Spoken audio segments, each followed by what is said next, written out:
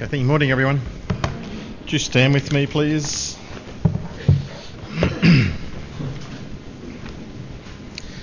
The Lord Jesus calls us to be part of a community, of His new community together, and part of that is getting to know one another. And so I'm going to give you a couple of minutes right now to take some time and wander around, shake hands, greet, hug, kiss, and meet some new people. Take your time.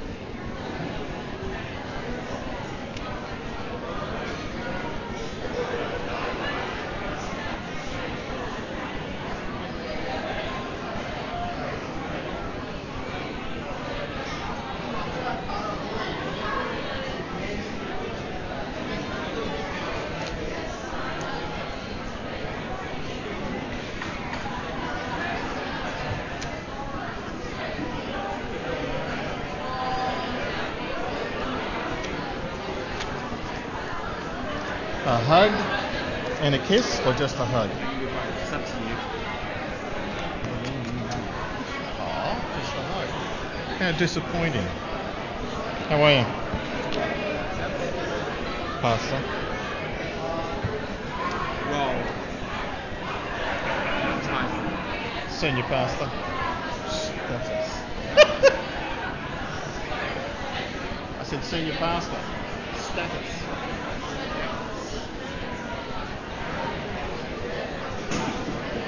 We won't go anywhere because we're going to reach 7 minutes. Am I? Maybe. Look, that's enough, guys. Just go home now. We've done the community bit. Go in peace. Lord.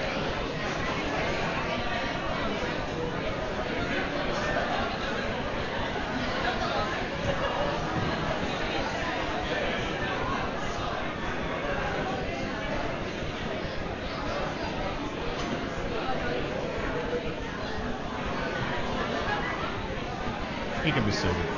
Sit in.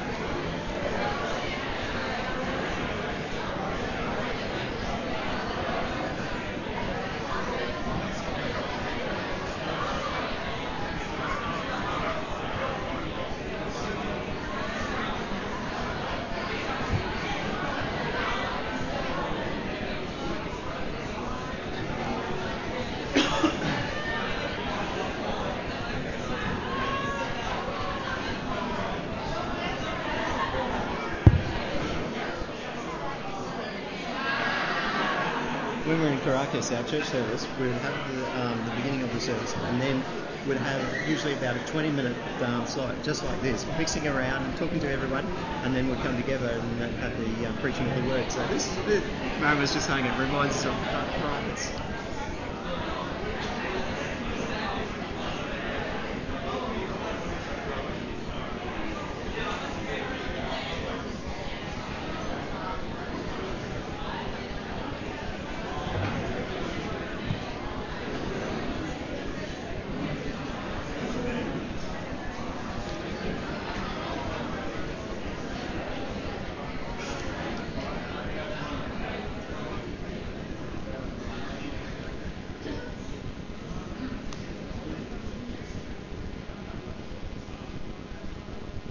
And so in conclusion, I would just like to pray. It's like school. I used to be a school teacher. It's just like a school classroom experience. There's this whole volume of noise and then suddenly it goes, It's almost like you've been caught out talking and you know when you become the last one talking and you better stop because the teacher's going to catch you. Did you enjoy that? Some churches do that, in the middle of their service, and Jeff was just sharing with me, they used to do that in their church in Caracas. They would have first part of the service like we have, and then they'd have 20-minute gap in the middle of talking and have morning tea and stuff, and then come back for the teaching of the word afterwards. Yeah, no, we're not doing that. It's actually a mate of mine in Sydney, he planted a church, and they started that way, and they did that for about 3 or 4 years, and then the leaders in that church said, okay, it's time for us to transition, we'll put the morning tea at the end, and the people said, no, we really like this. And so they would have 20 minutes break, about a 20-minute time thing, and then they would come back and was just open-ended then. There was no rush to finish the teaching of God's Word, and he would often teach for about an hour or something like that. Would you like to do that? Yeah, well, the Lord bless you. Be a challenge, wouldn't it, Pastor Dave? No, it wouldn't be, really. If you're visiting today, this is your first service, then welcome, and we are delighted that you are here. You join us in the process of a series on grace, G-R-A-C-E. We're not talking so much just about God's grace, though that, of course, undermines and impacts all that we experience, but rather it's the letters of that word, G, standing for being genuine. As followers of the Lord Jesus, God calls us, requires us, desires us to be genuine, to be real. To be genuine in the way we speak, to be real and genuine in the way that we act, to be sincere, fair income followers of the Lord Jesus. R stands for being receptive to Him and to His Word, to the prompts of His Spirit, but also receptive, responsive to one another as we speak and share with one another. That where we are sharing a burden or a hurt, that we are hearing and responding genuinely. Or if it's a word of correction, that someone has observed something in us which may not quite be right, and we feel that as a committed part of the church body, we need to hold each other accountable, to assist each other. We can't do this alone. So it's being receptive to the corrective word from a brother or sister. A stands for being active, being involved. God's given you gifts, abilities, talents, and He wants you not simply to attend church, to sit and soak and then be a spectator and go home, but He wants you to be learning and experimenting and having a go and being involved, of making mistakes together. Active. And they're worth thinking about. Am I genuine in the way I speak and the way I act towards my brothers and sisters, towards others? Am I receptive and open to God and to others, impacting and speaking truth into my life? Am I involved and not just simply being a spectator? C is where we find ourselves now, and that stands for community. God invites us to be certainly part of the Lord Jesus, one with Him. But then because we are linked with Him, we are also to be committed to and linked with one another, to be part of His community. And there are many analogies, pictures in the New Testament of that dynamic. And there's one in front of us this morning in John chapter 15, that Jesus is the vine and that we are the branches, that we are in this together and we are connected with Him and identified or belonging also with one another and active in the process of bearing fruit and so on. We're going to come through some of that in a moment. There are other pictures in the New Testament, being a household of God, the family of God, of being the bride and the groom, the Lord Jesus being the groom and the church is His bride, of this connected relationship. Tonight Josh is going to talk about being the body and that we are members, parts of the body together. This idea of community is that we are committed individually to following Jesus, but also committed to one another. And this passage, the Lord Jesus goes on to talk about at the end of it, this is my command, that you love one another. That He is just as concerned about our relationship with each other as He is about our relationship with Him. They are not mutually exclusive, that this one is more important than this one. A person came to the Lord Jesus one day, an expert in the law, a scribe, a lawyer, and asked Jesus the question, and you know the answer to it. What's the greatest commandment? Of the 613 commandments in the Old Testament that Moses gave us, which is the most important? They used to debate it. They used to argue about it. Jesus, of course, said, the greatest commandment is, love the Lord your God with all your heart, with all your soul, with all your mind, and with all your strength. And then He said, and the second is like it, love your neighbour as yourself. That must have rattled their cage. The lawyer says to Jesus, you've answered well. Sounds rather condescending, doesn't it? Good answer, Jesus. That's what I would have said too. And then Jesus perceives that you're not far from the kingdom if you have that level of understanding. What strikes me is Jesus says, what's important? Loving God. And many of us would say, full stop. That's what's important, loving God. But Jesus says, loving God and loving one another. They go together. It's the Ten Commandments, the first table of the law of how we should respond to God, and the second table of the law of how we should respond to one another. They are inseparable, two sides of the one coin. In fact, John very strongly draws the conclusion in 1 John 2 and 4. He says, if someone says, I love God, but is out of step in a horizontal relationship, doesn't love their brother or sister, they say, I love God, I'm cranky, I'm angry, I hate my brother or sister. John says, you're deceived, you're deluded, and you are a liar. Strong words, aren't they? I love God. Well, if you love God, it'll be shown in your relationships with one another. This passage in front of us, the Lord Jesus is speaking his final words to his disciples. It's almost the end of his earthly life. It's the night before the crucifixion. In John chapter 14, he has indicated to them, they've had the Lord's Supper together, he has washed their feet. John 14, he says, I'm going away. I'm going to prepare a place for you, and if I go and prepare a place for you, I will come again. And they're a bit despondent about that, and then he comforts them by saying, before I return, I will send you the Spirit, the Holy Spirit, who's just like me, another comforter, another paraclete, one who will come alongside you, and he is just like me. And he will take of mine and he will teach you and impart truths to you, and he will develop and grow you until my return. John chapter 15, Martin Luther cheekingly once said that if the angels want to have a good laugh, they read the commentaries. Cheeky words. But commentators do try to guess, why does Jesus suddenly break into this statement, I am the true vine? Did he see a vine?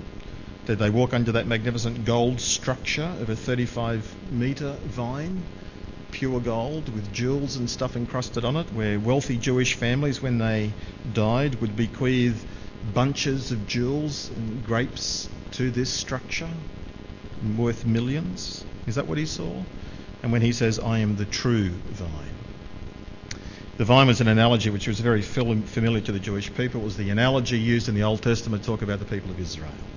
In Psalm 80, Isaiah 5 and lots of other places, it's the analogy of God has taken a piece of the vine and he's taken it out of Egypt, and he has planted it in the country of Israel, where it was to become a luscious vine and fruitful and to be a light to the nations, and people would come to learn about God there. But of course their vine was overrun and ruined and didn't produce the fruit that it should have. And the Lord Jesus says, I am the true vine. If you want to know God, it's not through Israel, it's through him. Back in John chapter 14 verse 6, he says, I am the way, the truth and the life. No one comes to the Father but through me. I am the way. If you want to know God, if you want to find God, it's through Jesus. I am the truth. You want to know the truth about God? It's in Jesus. I am the life. If you want to experience the life of God, it's through Jesus. He is the way, the truth, the life. He is the true vine. And Jesus says, in the true vine, as his followers, as his disciples, we are to be linked in with him. We are the branches as his followers, but he is the vine. He is the source of this spiritual life. And we have to be closely connected with him. And if we are not connected with him, then we do not have his life in us. This passage alludes to the idea that there are two sorts of branches. And my question to you this morning is, which branch are you? The first branch is one which is a fruitful branch. The Lord Jesus says that in verse 2, he cuts off every branch in me that bears no fruit. That's a fruitless branch. While every branch that does bear fruit, he prunes so that it might be even more fruitful. So there is a fruitful branch and there is a fruitless branch. It says somehow that it's in him.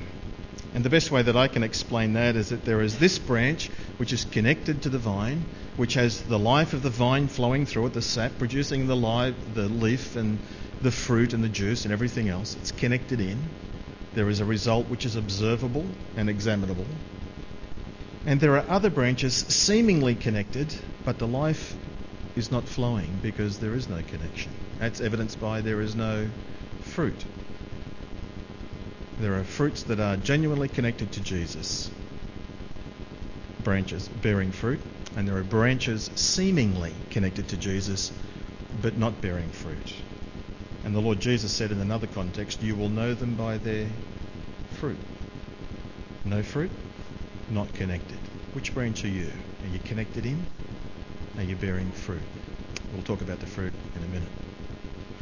The Lord Jesus goes on to say, in fact, that the Father has an operation. My Father is the gardener. My Father comes along and he examines every branch, each one of us. And he is looking for fruit. And where he doesn't see fruit, says he removes it. Where he finds fruit, he may very well prune it. We'll talk a bit more about that in a minute. Of course, in the story so far, we have just read about, in a few chapters before, about Judas, who was a person who said he belonged to the vine, that he was a follower of Jesus, but he has been removed. No fruit. Which branch are you? Connected in, sincere, following Jesus, pretending, not a false Christian, perhaps somebody who is just here out of routine, being a church attender, but not a Christian, not a Christ follower. You know, the amazing thing is, and you can answer this question yourself, the amazing thing is that the sovereign Lord Jesus, in all of his greatness, waits for us to respond. He could, but doesn't force himself. One day in sovereign power he will return, and at that point he will force himself. Then he will declare all doors shut and he'll separate from believers from unbelievers. Then he will assert his sovereign will. Between now and then, he is patient. There's an amazing verse in Revelation chapter 3 where the Lord Jesus is speaking to the churches, and the last church he speaks to is the one in Laodicea. And this church had thought they were spiritually strong, but in fact they were weak and lukewarm and compromising and not solidly committed either. They were pretending. And the Lord Jesus comes to them, and his word to them is, behold, I stand at the door and knock. He's on the outside of the church, knocking. If anyone hears my voice, opens the door. See, he waits. He waits for our response. If you hear, and if you open the door, then he says, then he will enter into close fellowship. We'll eat together. So question, have you responded that way? Have you heard the Lord Jesus? Have you responded to his invitation? Have you accepted him as Saviour? Asked him to forgive you for your sins? Have you confessed that he is Lord, your Lord? If you have, then you've been grafted into the vine. You're part, a branch in the vine. And your duty, your responsibility, your privilege is to stay connected. But if you've never made that decision yet, and it's great that you're here, and for you to clearly understand you've got to make that choice, that response. And today would be a good day to make that choice and response. So there are two sorts of branches. Which branch are you? He is the source of our spiritual life. The second thing I wanted to say to you is the purpose of our life in the Lord Jesus, of being linked to him. The reason God has set this up this way is for us to become like him. I am the true vine. My Father is the gardener. He evaluates, he prunes, and he removes branches. Jesus says, verse 3, you, the disciples, are already clean because of the word that I have spoken to you. Remain in me, as I also remain in me. No branch can bear fruit by itself, it must remain in the vine. Neither can you bear fruit unless you remain in me. The purpose of being in Jesus, of being linked with him, is to bear fruit. The reason we have fruit trees is because we want fruit. And depending on the sort of life that we have within the tree, is a sort of fruit that it will produce. So pear trees produce, shock horror, pears. Apple trees produce apples. Pear trees don't produce apples. You are aware of this, aren't you? Cherries don't grow on grapevines. So the life that you have living within, if it's a spiritual life of the Lord Jesus, if you're linked with him, then it's his life that will be manifested in your life. That will be the fruit. If apple trees produce apples and pear trees produce pears, then what do Christian trees produce? Christians? Christ-likeness. And Christians. But it's Christ-likeness. It's his life being manifested in your life, that you will become increasingly like him. Romans 8:29, in fact, is God's purpose, his undeviating purpose, that says he has predestined us to be conformed to the image of his Son. All that's going on in our life, this is what God is at work doing, shaping us to mould us to be like Jesus. And of course, inside every fruit is the potential for a whole paddock full of fruit. The kind of life we have living within us will be manifested. The purpose of this life in the Lord Jesus is to become like him. Question: which branch are you? Second question: are you producing the fruit of Jesus? Are you becoming increasingly like him? Of course, the fruit of the Spirit is not a bad examination or definition of that. The fruit of the Spirit are the characteristics of the Lord Jesus himself: love, joy, peace, patience, kindness, gentleness, faithfulness, self-control. Are these part of your life? Becoming increasingly part of your life? We're all on a journey. Nobody's arrived fully. But are we producing fruit? Not just producing it, but more fruit and much fruit. The agency that God uses in order for this fruit to happen in our life and for us to become, in fact, grafted into the vine is his word. Jesus says in verse 3, you are already clean because of the word that I have spoken to you. It's God's word that links us into Jesus. But it's also God's word remaining in us and us reading it, responding to it, understanding it, applying it, doing it, obeying it, is what's going to shape us to produce this fruit. Jesus says, verse 7, if you remain in me and my words remain in you. Then it goes on to ask whatever you wish and it'll be done for you. But that link between remaining in him and his word remaining in us. He is linked to us through his word, which is what he goes on to say later on about how he has obeyed God's commands, and as we obey his commands we demonstrate our love and commitment, our connection to him, obedience to his word. Are you obedient to his word? Are you doing what he's telling you in his word? That's one way of discerning whether you're in fact remaining in him.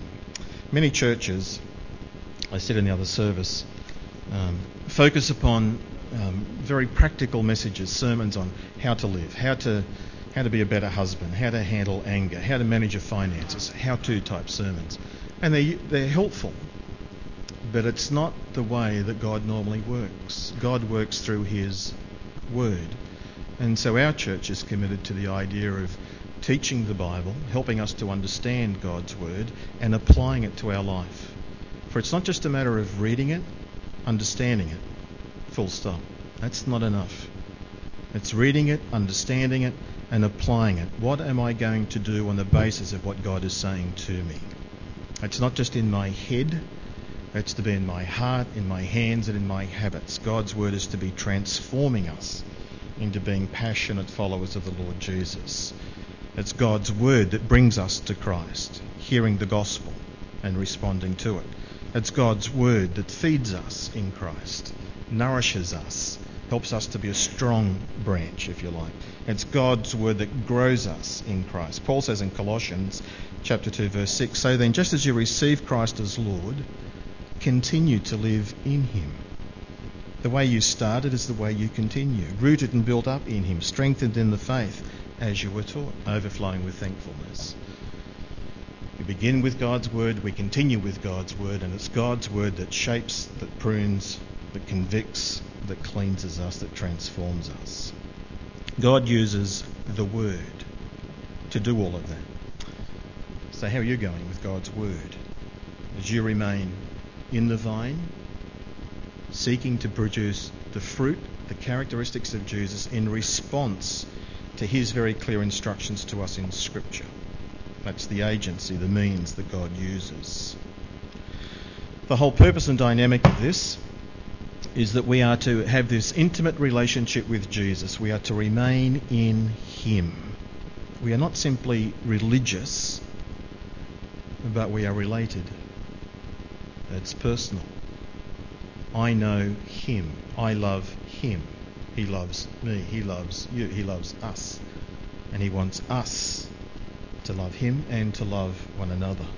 This dynamic of this spiritual life within us is nurtured by and sustained by us being committed to abiding in him, remaining focused in him. It's something to be cultivated.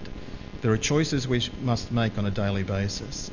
That answer Jesus gave to that Jewish scribe when he came to him and said, "What's the greatest commandment?" "Love the Lord your God with all your heart, soul, mind and strength." In Deuteronomy chapter 6, Moses goes on to teach these to your children. Impart and remind them of these truths. When you're at home, when you're outside the home.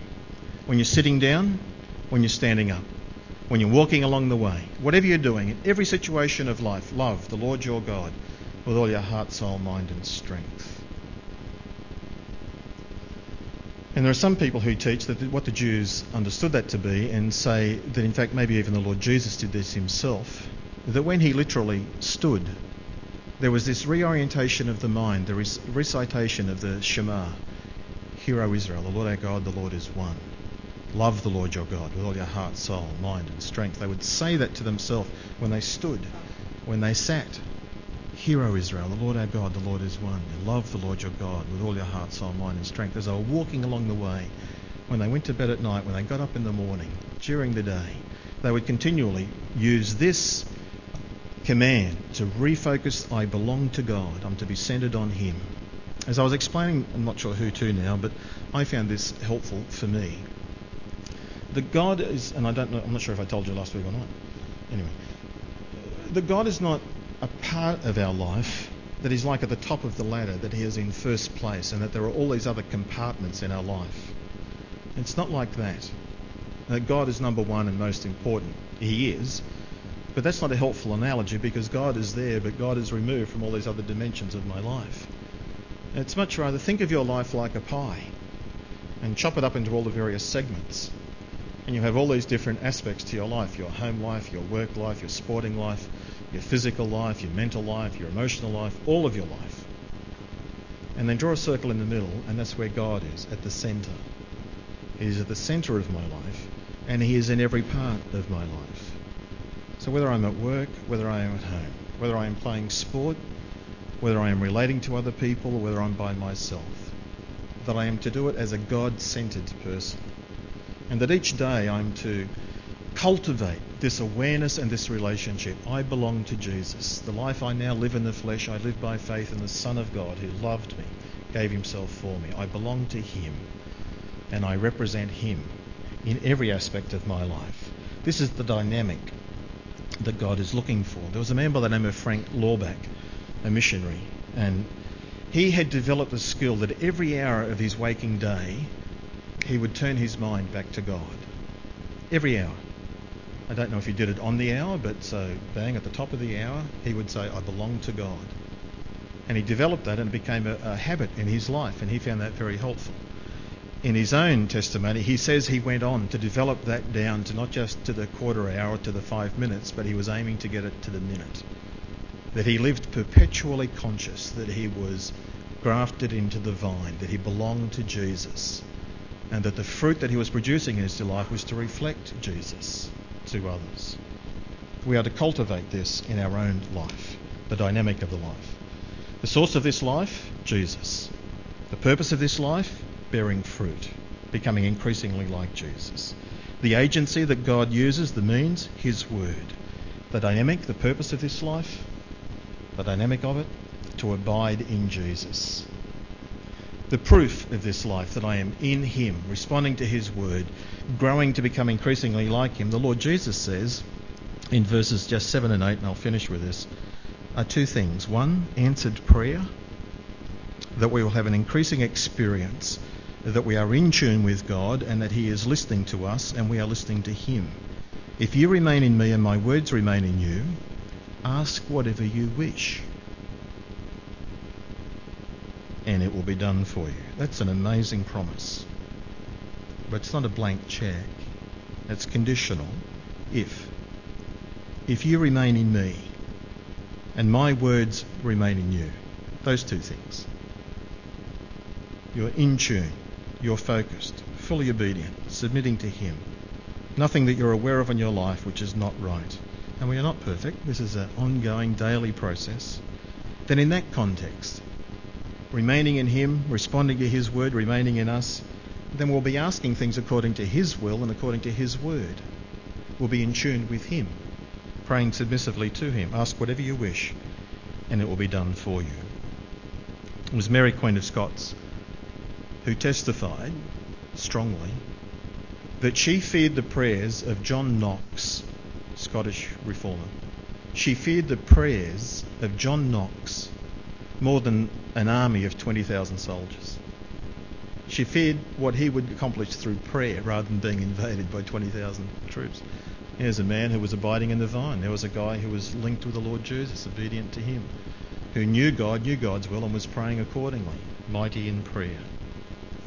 That'll be one of the manifestations that we are linked with Jesus, that our prayer life will likewise be effective, be powerful, and be accomplishing God's purpose in the world. Another indication, proof of this life, is in fact increasing fruit. That's the mark of discipleship. It's not just that we have some fruit, that we have a growing, developing. In verse 8, this is my Father's glory, that you bear much fruit, showing yourself to be my disciples. The gardener, the father, when he comes along, they not only remove dead branches, which is where insects and diseases and things can grow, to preserve the health of the vine. He'll not only remove those, but he will examine the branches and he'll see fruit. And he'll make a judgment, as a good gardener would, and they still do it today, apparently, in the vineyards, that they will take some branches that are bearing some fruit and they will prune the fruit off and throw it away, in order that that branch and other branches might be more fruitful, better quality and more of it, quantity and quality. The very first church where I was a pastor was at Seaforth Baptist Church, and in the back corner of that house, which is down near Manly, heading towards the coast, there was this little mandarin tree, about this tall, about this round, and it was pathetic. It had about 100 fruit on it, but they were all this size, and yuck. So I, being the brilliant gardener that I am, said, I'm going to get rid of that tree. It was an eyesore, and the fruit would drop and, rot and yuck. And so I took to it with a saw, and I think I cut a third of it or 2/3 of it off. And for whatever reason, I didn't finish the job. I intended to, that far from the ground. I was going to prune it all right. And to our surprise, great delight, I told you I was a great gardener, so months must have passed. The thing regenerated. It grew more branches, and it had on those branches luscious fruit. Well, I'll be blowed. I am a gifted gardener. You prune the tree to get rid of fruit which is this size, and it becomes back this size. More juice, more fruit, and more of it. Quantity as well as quality. And the Father does that in our life. He can very well take something out of your life, something where there is fruitfulness, something gift that he's given you, some dimension of your life, in order to make you more fruitful, more like the Lord Jesus. His pruning knife can sometimes hurt, but it has a good purpose. As I said to the other congregation, and I've said to you, I'm sure, on numerous occasions, God in our life will lead us sometimes to the edge of a cliff, lead us into a difficult situation where we are fearful of things going incredibly wrong. And sometimes he will come and he'll wrap his arms around us and he'll pull us away from the dangerous situation, and he will love us and provide for us, and we'll experience his relief. There are other times in some of our lives where he will lead you to the edge of the cliff, and when you get there, you'll be praying and calling out to him, and he will push. And you will have this overwhelming sense of, I cannot do it on my own. You will cry out to him more desperately. You will need to rely on him. You'll need to reach for him. God will do that in our lives as well, because he yearns to have this intimate, close relationship with us. Just like Jesus was with the Father, so that's now the Father's desire for us, that we would be just as close and intimate with him, and he will work his purposes out. I read, but I do not know this for sure, but others have said the best grapes grow on the branches furthest from the vine, where they are out on the edge, relying on God, depending on him, being stretched. That's where the quality comes, and that's where God may very well take you in your life. He is the source of this spiritual life. It's found in Jesus. He uses his word to achieve these purposes in our life, and our response is to obey and to remain connected to him, reorientating our minds daily and often throughout the day. The proof that we are in him is that we become increasingly like him, and that our prayer life is effective, and that we find ourselves transformed into relationships with other believers, loving one another, loving God, loving one another. We are to belong to the vine, to be connected to the vine, to find joy in the vine. We are to serve in the vine, and we are to grow and bear fruit in the vine. Are you in the vine? Are you bearing fruit? Is the Father pruning?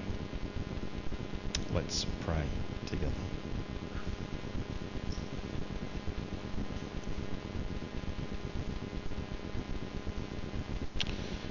Heavenly Father, we pray this morning, as you are the gardener, that you would deal with each one of us who are branches in the vine, that you might prune where you think best, or nourish where you know it's needed, but that ultimately you would assist us to produce more and better fruit in our life. Father, for us, may this week be a week of progress, of growing closer and more like the Lord Jesus. For those who are here this morning who are not sure if they're in the vine, then Lord, deal gently with them, we pray, and graft them in. For all, fill us with your Spirit and with the life of Jesus, and help us to live lives of loving you, of loving one another, and of bearing fruit to your glory. And we pray in the name of Jesus. Amen.